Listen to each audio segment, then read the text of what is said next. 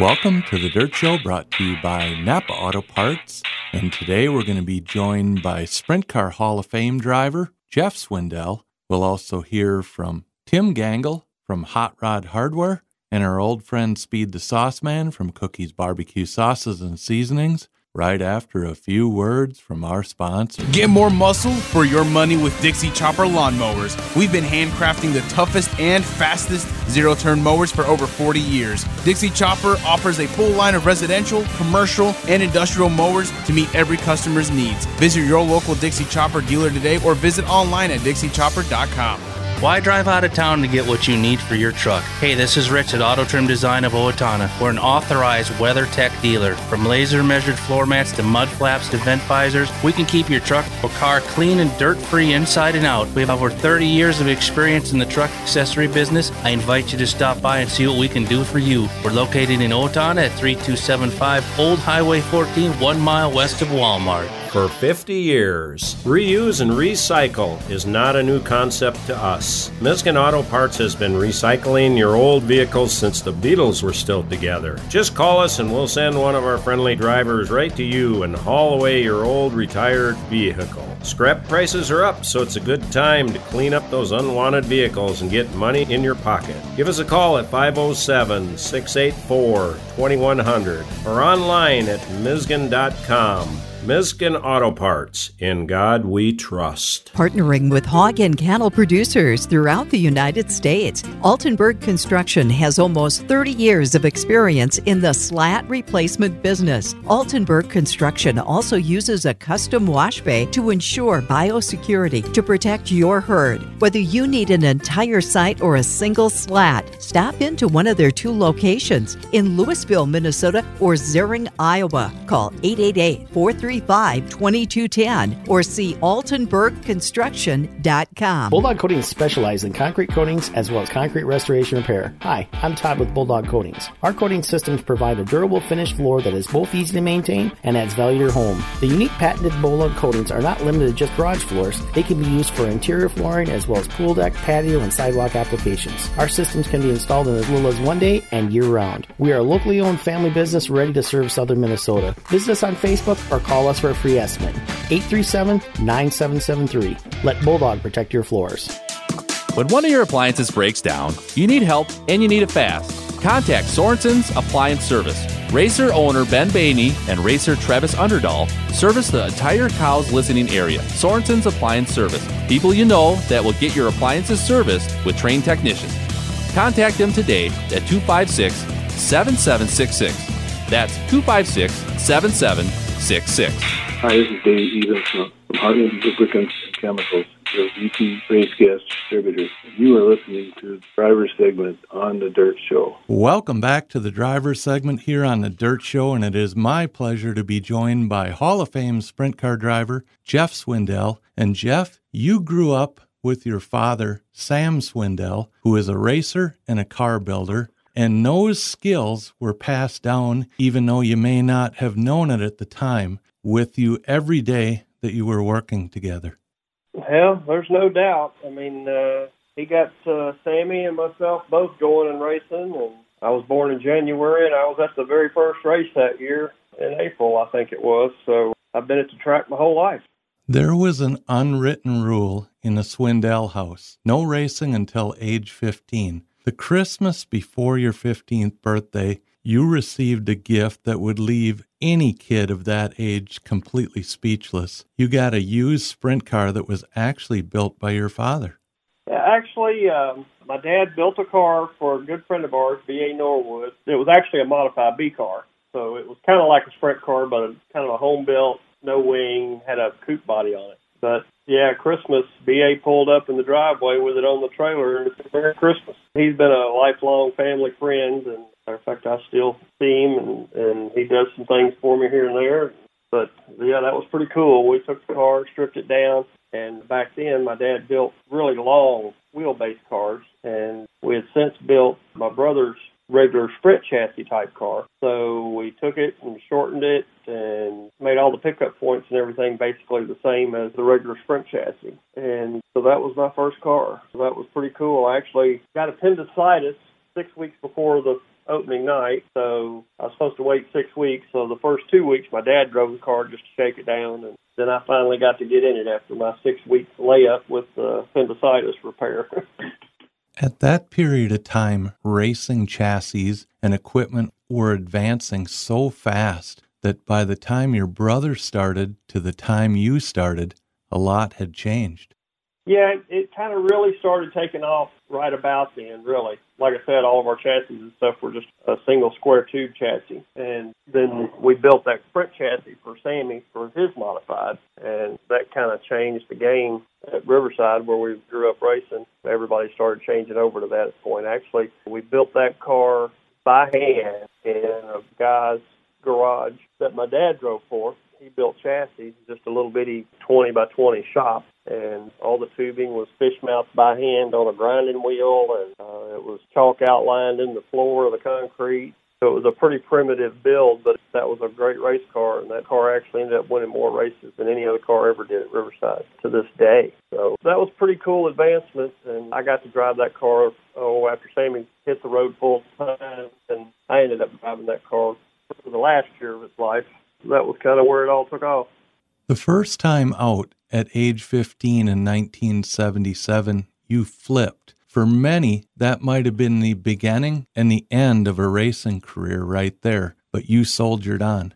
It was pretty interesting. I guess my dad and them had basically all they could think about telling me, but the first race, we used to have a fast heat and a slow heat, which the fastest half of the cars would be in one, and the first half of the qualified cars would be in the second one. Well, I qualified second row of the fast heat, and Harry Gray, I'm sure you probably heard his name, and another guy, I don't remember who was on the front row with him, started up in front of me, and nobody told me that when they run off in there side by side, they check up. So I ran right over them and turned the thing over, bounced it off the wall, and drug it back in, and I started thrashing on it, trying to fix it. My dad said, nope, not going to happen. So I was ready to get back on the racetrack that night, but my dad said, nope. He was actually running the show at that point. He was race director, so he didn't want us missing something, I guess, and taking a chance of crashing her again. So we fixed her the next week and went back at it. A racer's worst nightmare. You busted your ass working on and building a good quality sprint car, and then someone steals it. I had a car stolen from me early on there. We first started traveling with the Outlaws. I had a guy sponsor me out of Houston, and he basically donated a trailer, and everything else was still ours from the previous year from the Casey Farms car. And I don't know, he got a little weird on us and sent some guys to follow us around Pennsylvania, and we had trouble with a truck one night and had to tow the trailer back to the motel. Woke up the next morning and everything was gone. Come to find out, I mean, they never prosecuted them, but we did find out later that those were the guys that got it. And they stopped on their way back to Houston and put all the stuff in a U-Haul and left the trailer sitting in a field. That way when the cops found the trailer, the guy, and told him to come pick his trailer up. So he got everything. But we couldn't never prove it back in the day. You know, it is what it is. You move on. In 1984, you won your very first World Outlaw Sprint Car Show. Walk us through that night.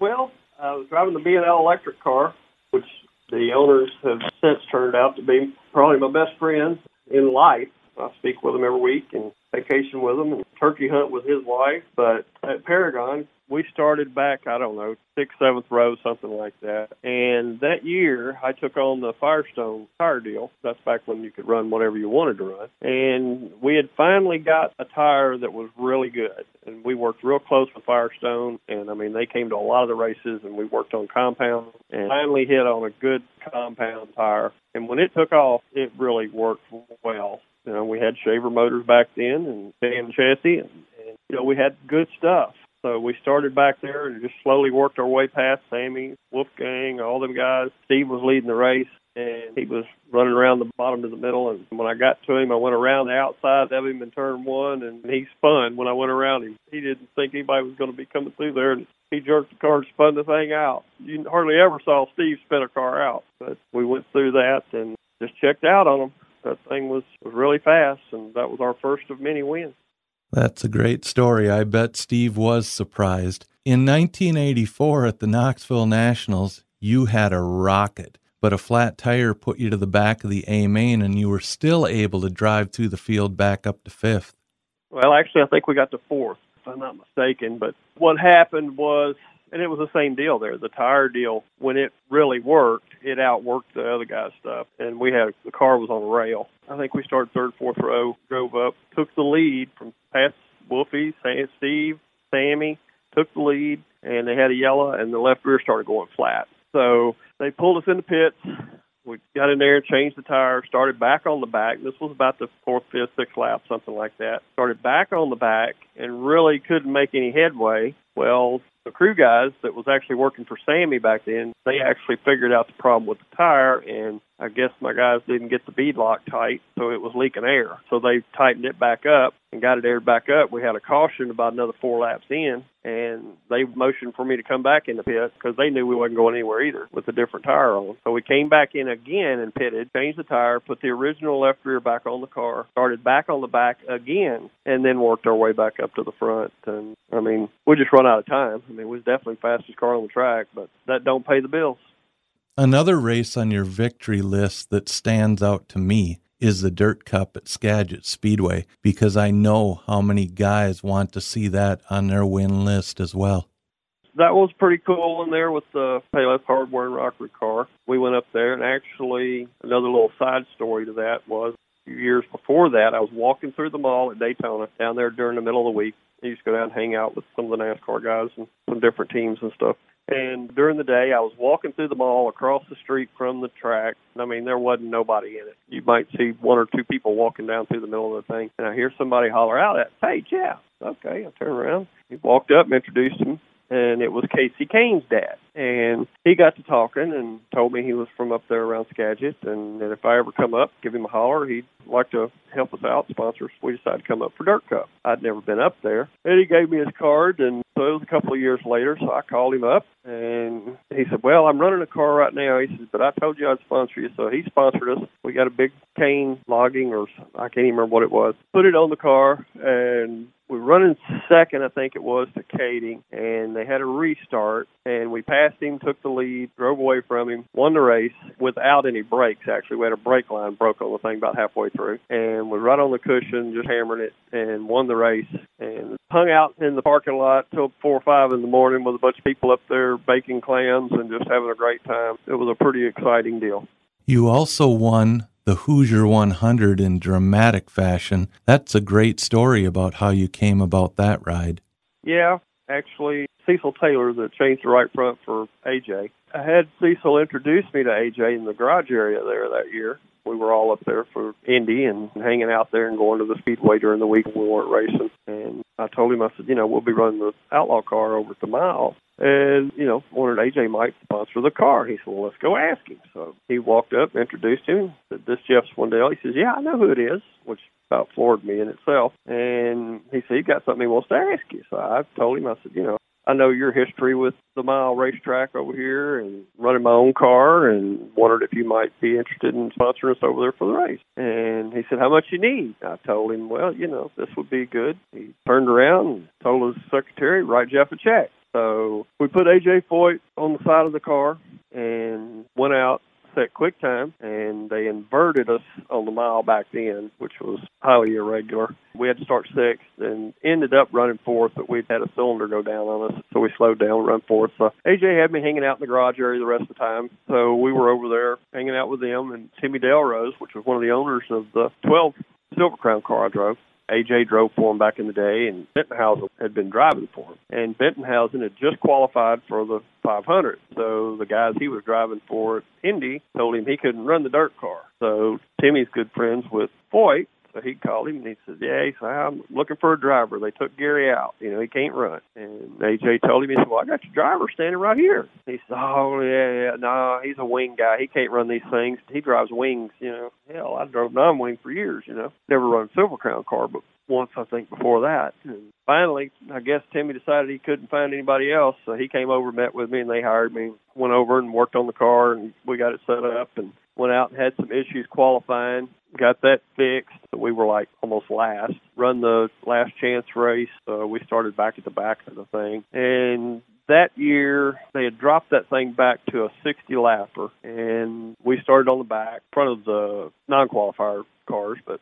almost at the back, and worked our way all the way up through there, took the lead, drove away from them, going down the back straightaway on the white flag lap, second, third, and fourth place were just right up in front of us. We'd almost lapped the field in 60 laps with no yellows. We passed most of them guys twice. We really had a nice, fast race car, and my driving style just worked real well with those cars. We won several races after that. So that was pretty cool to get our picture taken up there on the podium with AJ, and we got to be good friends there for a long while. So that was a pretty cool event.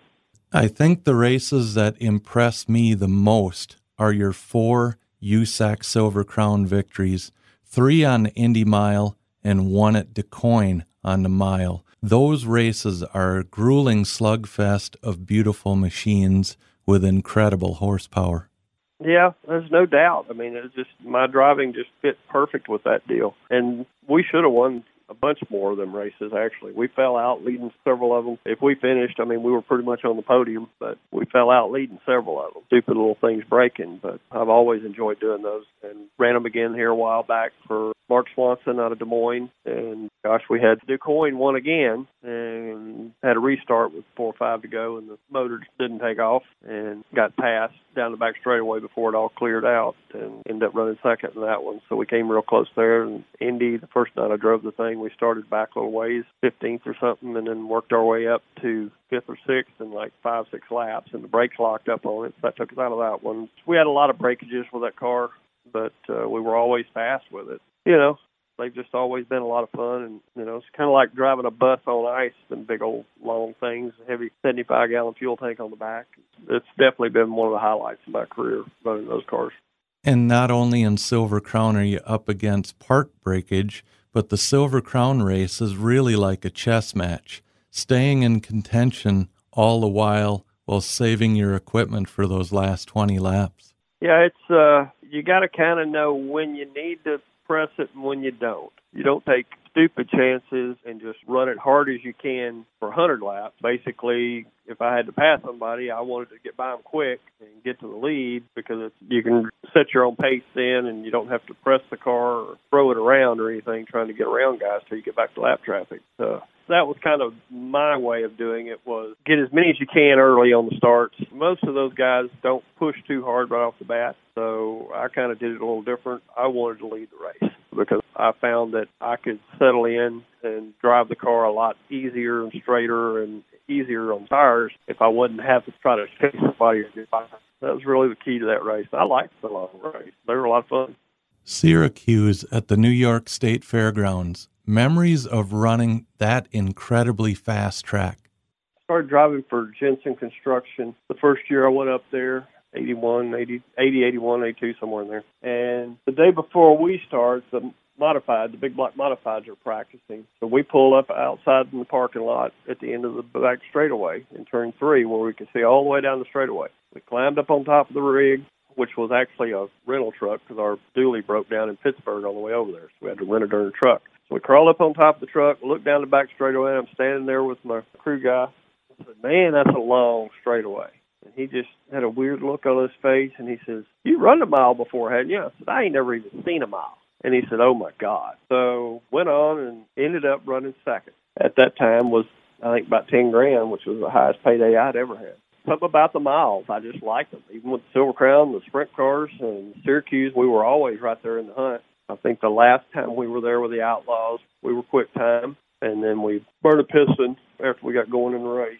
So that kind of cost us on that one. And then we took the Nance car up there. It was pretty cool. We built a special car for that, and they made us take a lot of stuff off of it when we went through tech, but we still made it through, and then we were right in the hunt with that thing. And then one of the restarts, a lap car checked up on me, and I got him in the back and bent the nose wing in onto the hood, and then that kind of killed the setup after that. So I think we ended up running fourth in that one. I think, if I'm not mistaken, that's probably the one that Steve and Hod had such a battle for the win. But I always loved that place. It was wide open all the way around it with the sprint car. That was a lot of fun. You also added the 2002 360 Nationals to your list of accomplishments. Just getting to the A main at an event like that is an accomplishment. And then to pull off the win, how cool was that? That was pretty neat. Everything just kind of went our way. I think we ended up having to run Sunday afternoons. We started up front, and pretty much all I had to do was just sit there and keep everybody behind me, So it was actually a pretty easy race to run. That one was probably about the easiest race I've ever had to run at Knoxville. So we were just real lucky, and that was the Goodson Farms car out of Florida. And we won a bunch of races at Knoxville and preliminary nights and with the 410 and everything even. And, back then, we were supposed to make the A. We were supposed to be in the hunt for the A every race. So that was pretty cool to pull that one off. It's definitely hard to get in there. It's a lot harder now because there's so much store-bought stuff. The guys don't have to massage their stuff as much and know as much about racing, really. So it kind of pushes everybody a little closer together now. But Knoxville's always been probably one of my favorite places to race. And so we probably could have easily won 3 nationals, had it not been for stupid luck, like the tire or issue we had with the Nance car there. And we qualified the first night and we figured that we were probably going to end up being about the 4th row. But we were really fast, but we had a couple of issues that held us up on points. And so we dropped that car from the lineup and brought out another car. Back then you could do that, and we ran the next night because we wanted to be on the front row, and we knew we were fast enough to do it. And started 10th in the heat race, took the lead in 3 and 4 on the first lap, and power rod bolt broke, went straight in the wall, and destroyed the race car. That kind of took that one out of the game. And then the 94 race, I think, we come out of the B in the Gold Eagle car and came to second and was way faster than Steve the last half of the race, about caught him. Had we had another couple laps, we won that race pretty easy. But we still run second and $50,000 and couldn't have been too pissed off about that. I know we went to Montana on Tuesday night after that for the next race on the way out to the West Coast and parked next to Steve. We cranked the cars up to get heat in them before the races, and I'd cranked mine. Steve cranked right behind me. I pulled in, crawled out of the car, and as soon as Steve pulled up to the trailer, letting the car run, the motor blew up sitting there idling. And that was the same one he had in at the Nationals. So, if that thing just blowed up about 30 seconds quicker, we'd have won it even with that.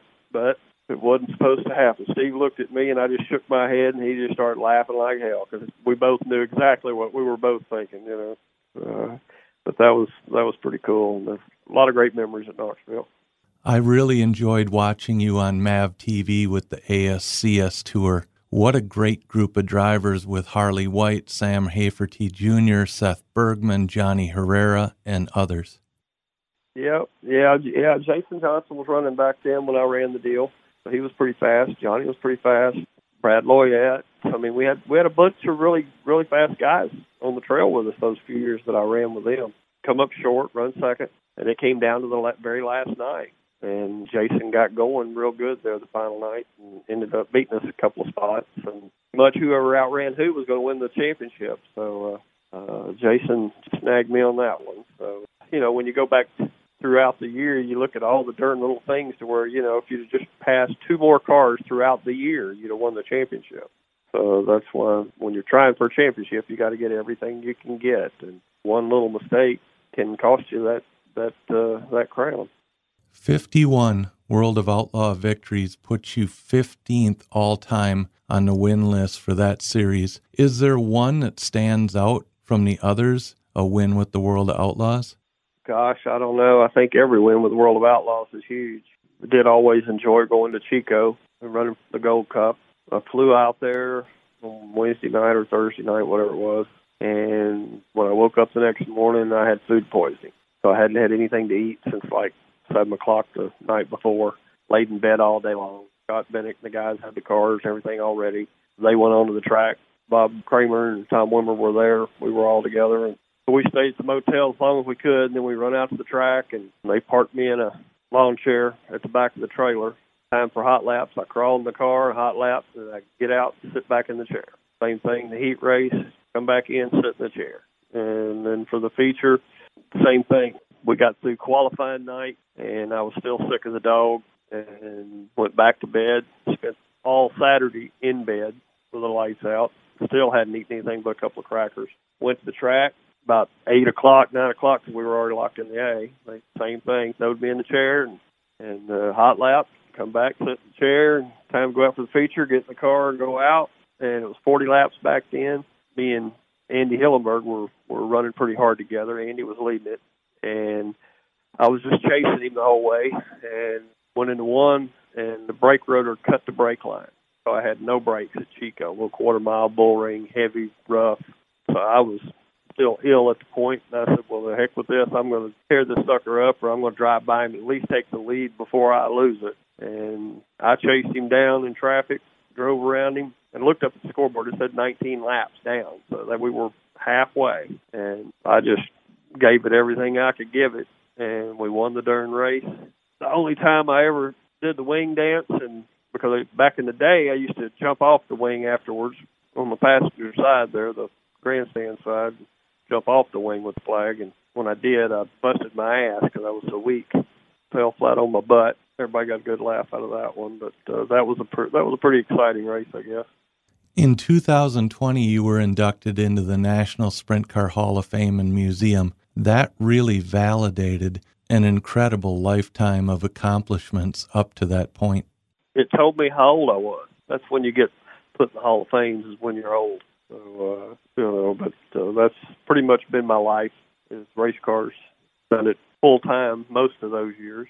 Finally, when I was on the ASCS tours, when I came up with my bleeder design and got it patented and then broke it out, and then we've kind of slowed down since then, and we've just been so busy. I haven't even had a chance to get the car out of the trailer. It's been in the trailer since November, since we pickled everything for the winter, and we've just been so darn busy we haven't even been able to get the car out, which is very, very blessed on that aspect. So racing has definitely given back to me what I put into it, and blessed to be still working with all the guys, and just very humbled by the fact that most all of the wins in the country with a sprint car, midget, mini sprints, and all that, most of the guys are going to have our bleeders in their cars. So that's probably one of the coolest things that's come out through racing for me, period, really.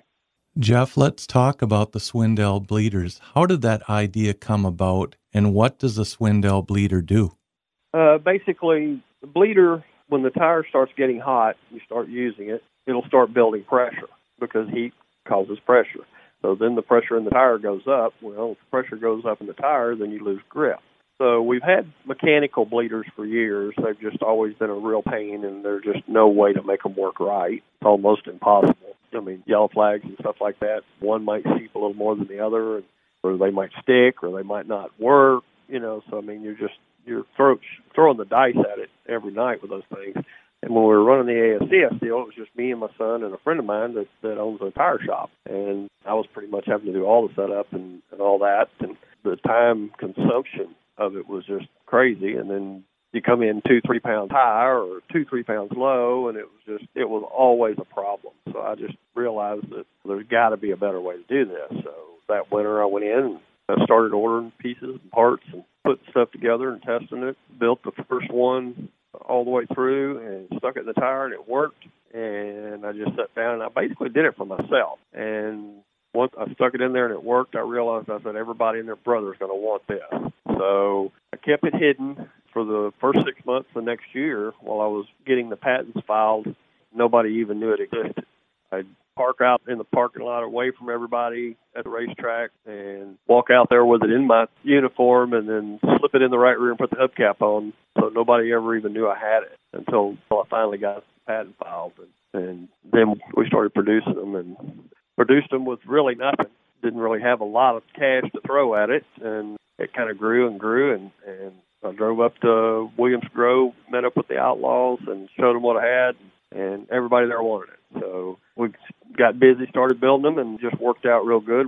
So I got to be able to build them and put some money back into everything we got back in it, and we started throwing it more at it and started building more and more. And next thing you know, we're at our third generation bleeder now. And basically what these electronic ones do is when the pressure goes up, it lets it out immediately, and it keeps the tire pressure within 1/10 of a pound, which is really unheard of. And the second generation, we finally realized we needed a time delay on them, because when you go in the corner and lean on the tire, it's going to have so much pressure on it that it's going to tell it it's overpressured. But we put a time delay on it. That way it'll get past those points and then check the pressure down the straightaway. When the tire gets stretched out, it's more like a drag tire. It's got the most volume at that point, but the least amount of pressure. So it has to be over pressure at that point. And if it's over pressure at that point, then it'll start bleeding back until it gets it back to the exact number you're set at. So They're really accurate. They've worked out great. Like I said, we're on our third generation now. I'm already working on the fourth gen stuff. It's very humbling to watch a race and look at the winner's circle and you see the nice little red glow in the axle. And, we're in victory lane every night, pretty much everywhere. Jeff, you were also responsible for the very first wing slider that allowed the driver to adjust his wing position inside the car. You found a solution and developed a brand new airbox, and you were instrumental in helping develop safer race seats for the drivers. If they'd like to find out more on all the products that you carry and sell, what's the best way to do that, Jeff?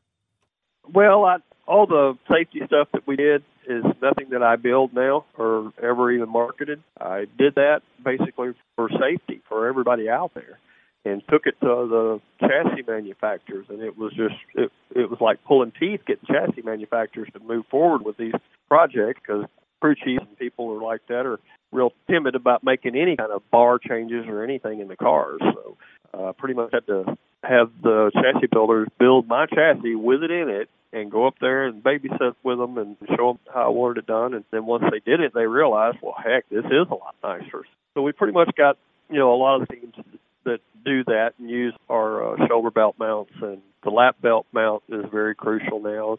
Simpson actually builds a set of belts that fit our design. I worked with Trevor Ashline. He designed and patented the Hybrid Pro, all that. He worked for GM, I think it was, on all their seatbelt safety. And so he's got a lot of sled test knowledge. So I worked with him pretty hard and heavy there for a year getting all that right. The wing slider itself, now I got to give that credit goes back to Carl Kinzer. He showed up at Dallas with that, the first one. Now we did make an interior wing slider where everything was inside the wing, but he did come up with that one. The airbox we designed, did that on Gil Suter's car when I was driving every week, non-wing car out in Manzanita. I was driving for him, and all anybody ever had was those shakers, what they called a shaker screen, which was angle irons stacked on top of each other with holes in it in front of the radiator to try to keep the mud out. But on real muddy tracks, it would clog them up, and then the car would run hot, mess the engine up, fall out of races, all that. So Sammy had been trying to get one done. He was going about it a little different direction, trying to divert the air right at the front tubes. And it worked, but it was real easy to knock it off, like you get infield tires on the ground or quads or whatever. He had that thing break a lot of times, so I got to working on it out there because I had plenty of time during the week. And we even set big fans up and stuff and made the airbox for the radiators and showed up at the Outlaw Show at Denver, I think it was, with the car. And Carl come over and looked at it. And wasn't another week, he had it on his car. He had Maxim and them start building them and putting them out there. So that is one thing that's on every race car out there right now that I actually started. Same thing with where the gauges are put on a panel and then just Zeused into the cowl so they stay with the motor. So you don't have to take the lines off. You don't have to take the temperature gauge line out or the oil pressure line out or the kill switch and all that stuff anymore like we used to back in the day. So it just sped up the whole process of changing the motor out. I came up with that when I built all new cars up for Weichert when I went up and drove for him. We had a fully contained motor, had the radiator mounted on the engine. We could change a motor with that car. We actually did it for the article for Open Wheel. 8 minutes from the time the car stops to the time it's pushing off. So that was pretty cool. Cool race car. They did a nice big 6-page spread, I think it was, an Open Wheel on that car. Jeff, I know we barely scratched the surface on your racing career and all the cool things that you've developed over the years, and I appreciate you taking time to be with us here on the Dirt Show, and thank you for being with us today. Yeah, not a problem. And our latest project, we've been working on adjustable fuel valves, main and high speeds, to where you don't have to take anything off the car anymore. You just reach in with your air density and go out to the car and with a nut driver and just a couple of clicks, you've got the fuel change, so you don't ever take any lines off the car or anything. So that's hitting the shelves here within weeks. We've got several of them out there been running already, and so that's really taken off. So that's our next project that's been coming out. I've been working with Engler on that for a year and a half on that, getting that done. So, and he's making all the parts for me. So that's our new venture, and gosh, we got 40, 50 other projects on the board if we can ever get to them. Jeff, thanks for the update, and thanks for being with us here on the Dirt Show today. No problem. Thanks for having me. Extreme powder coating. Why choose powder coating over liquid paint finishes? Maximum durability. Extreme Powder Coating offers a scientific process that uses electricity and heat to bake the colorful finish deep into your product. Extreme can deliver media-blasting, impact-resistant epoxy primers and durable powder coat applications to meet your needs. Custom colors and exhaust coatings are available also. Visit extremepowdercoating.net for more information. Extreme Powder Coating. Race fans, mark your calendars for May 1st through October 1st this summer as the National Sprint Car Hall of Fame and Museum presents our track tribute to Williams Grove Speedway inside our museum. You'll see 10 of the iconic race cars that made Williams Grove Speedway the East Coast's place to race since 1939. Sprint cars driven by Jan Opperman, Doug Wolfgang, Smokey Snellbaker, Van May, and many more. Plus, you'll enjoy the Williams Grove Speedway highlights videos that go along with these race cars and the days they raced. That's the Track Tribute to Williams Grove Speedway exhibit at the National Sprint Car Hall of Fame and Museum starting May 1st in Knoxville. And don't forget, the National Sprint Car Hall of Fame and Museum is open year-round, 7 days a week in Knoxville. Shevland Enterprises, your locally owned and operated sanitation and recycling service, offers the highest quality garbage removal, trash pickup services, and roll-off dumpsters at great rates. Commercial, residential, construction, and industrial trash removal and recycling in Owatonna and the surrounding areas in Dodge and Steele counties. Contact Shevland Enterprises today, and new customers will get 6 months for the price of 4 if you prepay. Call 528-9900. That's 528-9900. We can all think back to the first time we experienced real horsepower. Hi, this is Corey at Byers Engine Service. Whether it's that pin-you-in-the-seat feeling of a big block Chevy, the roar of a healthy 340, or the joy of a perfectly tuned flathead, here at Byers Engine Service, we service them all. Strip to street, dirt track to asphalt, or just cruising the strip. Stop by and check us out at 2915 20th Street Southeast in Rochester, or call 507-282-5586. Midwest Collision.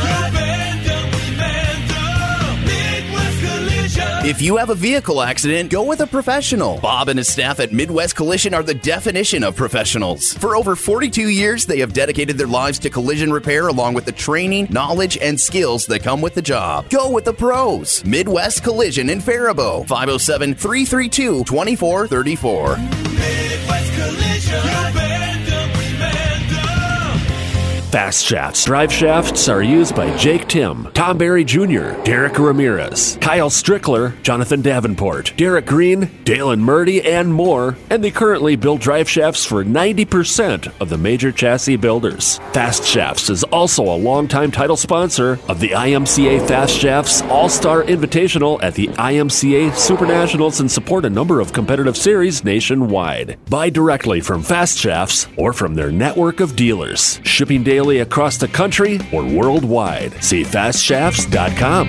Do you know what many top race car teams use for small radiator leaks? It's Justice Brothers Radiator Stop Leak. Effective insurance that keeps them in the middle of competition. Proven under the toughest racing conditions. And it works the same way in your car. Justice Brothers Radiator Stop Leak stops leaks in radiators and blocks, sealing the leak while you drive. And it won't clog the cooling system. It mixes with all antifreeze and coolants. Take the advice of top race teams. Use Justice Brothers Radiator Stop Leak. See our display at Runnings. VP Racing Fuels is proud to be recognized as a world leader in race fuel technology. VP's fuels have a well-deserved reputation for power and consistency, winning championships in every form of motorsports for more than 40 years. Whether sportsman or pro, methanol or gasoline, VP has a fuel to ensure optimum performance for your application. See the full line of VP's high-performance products online at vpracingfuels.com. At VP Racing Fuels, our passion is your performance.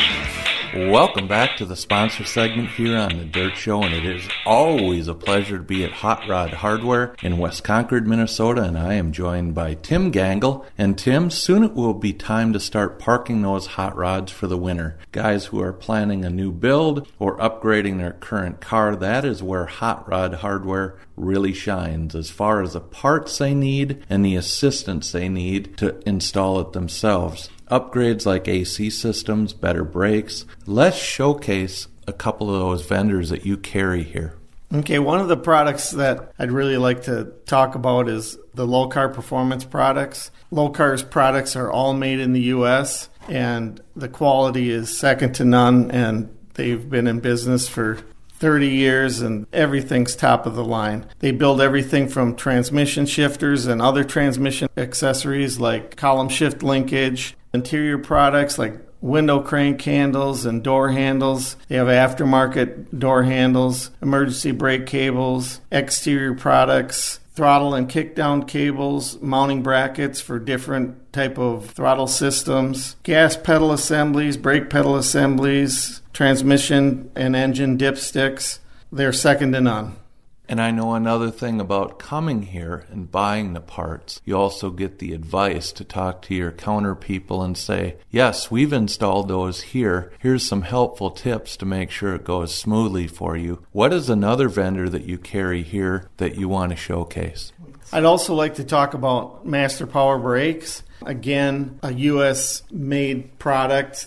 At Hot Rod Hardware, we kind of pride ourselves on U.S.-made products. Some of them are a little more expensive, offshore competitors. We have just found that the companies that make the USA products stand behind their products a lot better. They fit, there's support when there's a problem.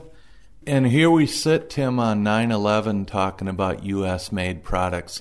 People want to buy local, keep their money right here in the United States, support hardworking Americans. And those products, when they come off the line, they fit, they're better built, and they go right on your American hot rod. That's right. Yep, and Master Power Brakes has everything from your basic kit to a high-performance kit with drilled and slotted rotors and 4 or 6 piston calipers and power brake, manual brake setups for mostly muscle cars, but they also have some street rod kits as well. It's also a great idea if you're out doing that late fall cruise, give them a call here at Hot Rod Hardware and cruise on by, stop in, and you can actually sit down with Tim and discuss your plans for upgrades or a new build and get things lined up for over the winter. Yeah, you can stop in and see me or Jonathan or Joel. Joel's our shop guy, and he is very knowledgeable in fuel injection. He's been to school at Holley and does quite a bit of Holley performance tunes and sniper fuel injection tunes. Tim, what are your earliest memories of working on hot rods? How did you get interested in doing this in the first place? How I got into this is I had an interest in old cars and hot rods since I was really young. I worked with my dad on side jobs in our garage when I was a kid. Then as I grew up, I ended up buying lots of different cars and modifying them, reselling some. And I really found out that there was no one that had hot rod parts in the area. And so I had friends that were into hot rods and everything. And I just eventually thought I'd try selling hot rod parts and got a couple dealerships and went around with a pickup and a trailer and started selling hot rod parts at shows. And then it developed into a phone and a walk-in business and built our shop in West Concord in 2009. And now most of our sales are over the website and keep improving that all the time and really still love what we do. I'm sure you have seen some hot rods over the years where the suspension, wiring, or brake upgrades have been done by someone who probably didn't have the knowledge to do it themselves. And these problems can be costly and expensive to correct once they're done wrong on your car. So that's one great idea, is to get it in here. Either get your parts and advice from here or have you guys just do it. We do a lot of car building over the phone, so to speak. Usually, if it's a product that you purchase from us or that we service, we can walk you through just about anything. If it's something that you need repaired, we've had many people put fuel injection on their car and then they just don't know how to tune it, and they bring them into us and we have Joel get them tuned and get them on the road. You also own and drive one of my favorite hot rods of all time, and you actually have a picture of it here from your son that you got at the Hot Rod Nationals, which is pretty cool. Yeah, I've got a 49 Mercury. I'm kind of nostalgic that way, so I upgraded that. It's still got the flathead and a 3-speed overdrive transmission with the column shift, and I leave it that way for nostalgic reasons, but I did put disc brakes on it and put air conditioning in it and put cruise control on it because those are kind of my must-haves. Tim, if they'd like to find out more about Hot Rod Hardware, what's the best ways to get a hold of you? Yeah, the website is the best place to start. You can always make a phone call to us. We answer our phone. It's rare that our answer machine picks up the phone. If that's the case, it's because we're all on another line. And you can always stop in here at West Concord. I realize we're in a small town and in kind of an out-of-the-way area, but we have walk-in customers every day. Tim, thank you so much for building Hot Rod Hardware and being here for the guys who need it. And thank you so much for being with us here on The Dirt Show today. You bet. I appreciate the opportunity, Clayton. Wolf & Sons Yard Service has heavy equipment. This is Scott Wolf. Whether you need a basement dug, a building removed, footings for a remodel, an RV, camper, or boat pad, rock, sand, or dirt hauled, call 455-3524. At Aero Race Wheels, they put their customers first and appreciate the loyalty the racers have for the company.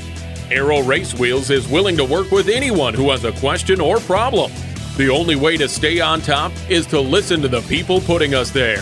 If you want to run with the winners, see aeroracingwheels.com or call 888-895-2376 today. Packaging the impossible inside the possible through service, quality, and expertise. Hi, this is Holly, the new general manager at Foamcraft Packaging. We are your foam and wood packaging experts in Minnesota. If you are a business owner or in charge of your packaging, we want to talk to you. We specialize in designing and manufacturing wood crates, pallets, and foam inserts, and are here to help keep your products protected in transit. We are here to help you. Visit us at foamcraftpackaging.com. Rhino Ag offers the most complete rear blade line in the industry.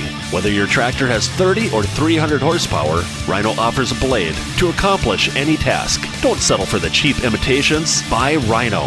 Building the best since 1934. Check out the full line of landscape and construction equipment today at rhinoag.com. Since 1997, Weir's Machine has been innovating the finest products in the racing industry. We also manufacture the Ultra Force load machines and develop the Ultra Force suspension software, which allows you to take your program to the next level. Be sure to check out the all-new Circle Track app, your ultimate go-to spot for race team information. Keep track of your maintenance schedule, parts list, car setups, and more. Proudly made in the USA, champions across the country choose Weir's Machine, Ultra Force, and the Circle Track app to take them to victory lane. Shop now at weirsmachine.com, ultraforcetech.com, and the all-new CircleTrackApp.com. Follow us on all of our social media platforms at Weir's Machine. Welcome back to our special segment here on The Dirt Show, and I am joined by Speed the Sauce Man from Cookies Barbecue Sauces and Seasoning. And Speed, we just lost a legend in Jimmy Buffett, and I tell you what, you've got a great recipe for shrimp on the Barbie. Yeah, I'll tell you what, that was quite a deal. You know, and the guy wasn't that old either, and good old Margaritaville, but the memories are going to last forever. And I'll tell you, I've got a shrimp recipe for doing shrimp on the grill that's pretty good. And what I do is take 1, 2, 3 pounds, however many shrimp you're hungry for, but get them that are peeled but with the tail still on yet. And what I like to do is marinate them in our Korean stir-fry and barbecue sauce, the Korean sauce, marinate it in there for at least a half an hour, and then put them on skewers and have your grill at, medium temp. I'd be in the 300-degree range right in there, and put them on there. And then what I like to do is take separate skewers and put some green peppers and red peppers and yellow peppers, and I like to throw a few onions and mushrooms on there too. But I like to do those on separate skewers because they take a little bit longer, because the shrimp, about 2 to 3 minutes to a side is about all it takes. And then when I flip it over the second side, I like to baste them again with a little of the Cookies Korean stir-fry sauce. And I'll tell you what, they'll start to get clear at about 2 to 3 minutes on the other side, and pull them off of there and have those along with the vegetables that you had on the skewers, and brush the vegetables too with a little bit of that Korean sauce. And I'll tell you what, if you got a pile of rice there, a pile of noodles, or just them in themselves, makes for quite a meal, Clayne. So, again, real easy to do, and you can just go to our website, cookiesbbq.com, and look up Korean skewers, and the whole recipe will be there, too, as well, if you didn't write it down. And just remember, smart cookies, use cookies. Speed, now that you've made everyone very hungry, thanks for being with us.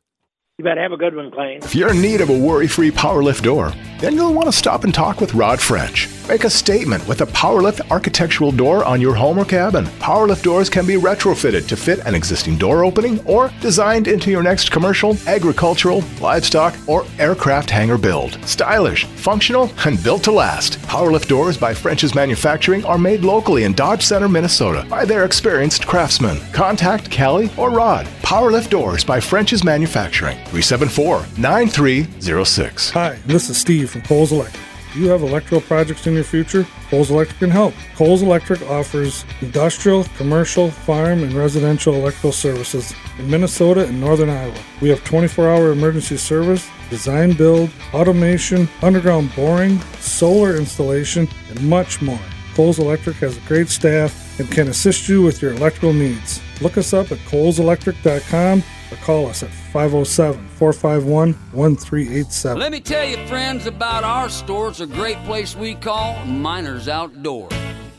Miners Outdoor, your total source Husqvarna dealer in Blooming Prairie, has everything your yard needs. From chainsaws, leaf blowers, and weed trimmers to zero-turn mowers and everything in between. That's what being your Husqvarna total source dealer is all about. Stop in today to see the best selection in quality Husqvarna outdoor power equipment. That's Miners Outdoor, Highway 218, Blooming Prairie. Miners Outdoor, Major Tough. Welcome to the Dirt Track segment, brought to you by Cookies, Sauces, and Seasonings. Chateau Speedway was racing last Friday night, September 8th, in the B-Modified A-Main, Zach Elward. In the Kevco Outlaw Mini Mods, Matthew Groby. In the Stock Cars, Lucas Schott. In the Modified, Steve Wetstein. In the Midwest Modifieds, Caden Kath. And in the Hobby Stocks, Gavin Bartell. Shelby County Speedway in Harlan, Iowa hosted a two-day sprint car show Friday and Saturday, September 8th and 9th. On Friday night, September 8th, in the Race Saver Sprint Car A-Main, Tyler Drucke. In the 410 Wing Sprint Car 30-lap A-Main, Lachlan McHugh. On Saturday night's finale at Shelby County Speedway, with $10,000 to win for the 410 Wing Sprint Cars in the 30-lap A-Main, it was Tim Estenson, and in the Race Saver Sprint Car A-Main, Stuart Schneider. We were at the Jerry Richards Memorial at Cedar Lake Speedway on Saturday night, September 9th.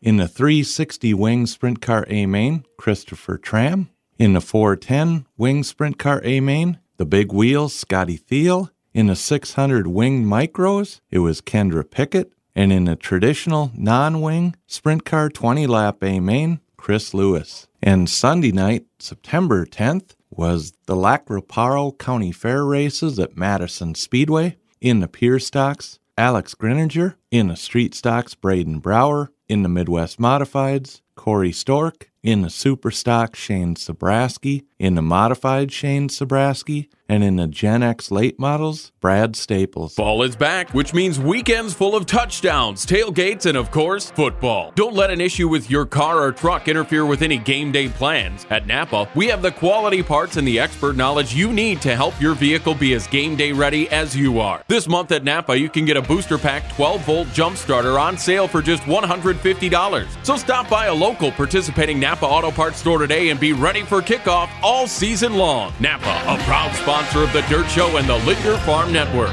Does good food get your heart racing? How about food that's prepared to perfection with your favorite sauces and seasonings? Friends, it's Speed the Sauce Man, and I'm here to tell you that if you love full throttle flavor, you're going to love our line of premium barbecue sauces and seasonings. Made with high quality ingredients, you can trust our products to punch up the flavor of your favorite meats, main dishes, and so much more. Get winning recipes and join our sauce squad at cookiesbbq.com. And remember, smart cookies use cookies. Hey, Dirt Show listeners. For over 20 years, Hot Rod Hardware in West Concord, Minnesota has provided everything to modernize and improve your hot rod's performance. Hot Rod Hardware is your specialty aftermarket auto parts go-to solution. From radiators and brakes to suspension, handling, and power.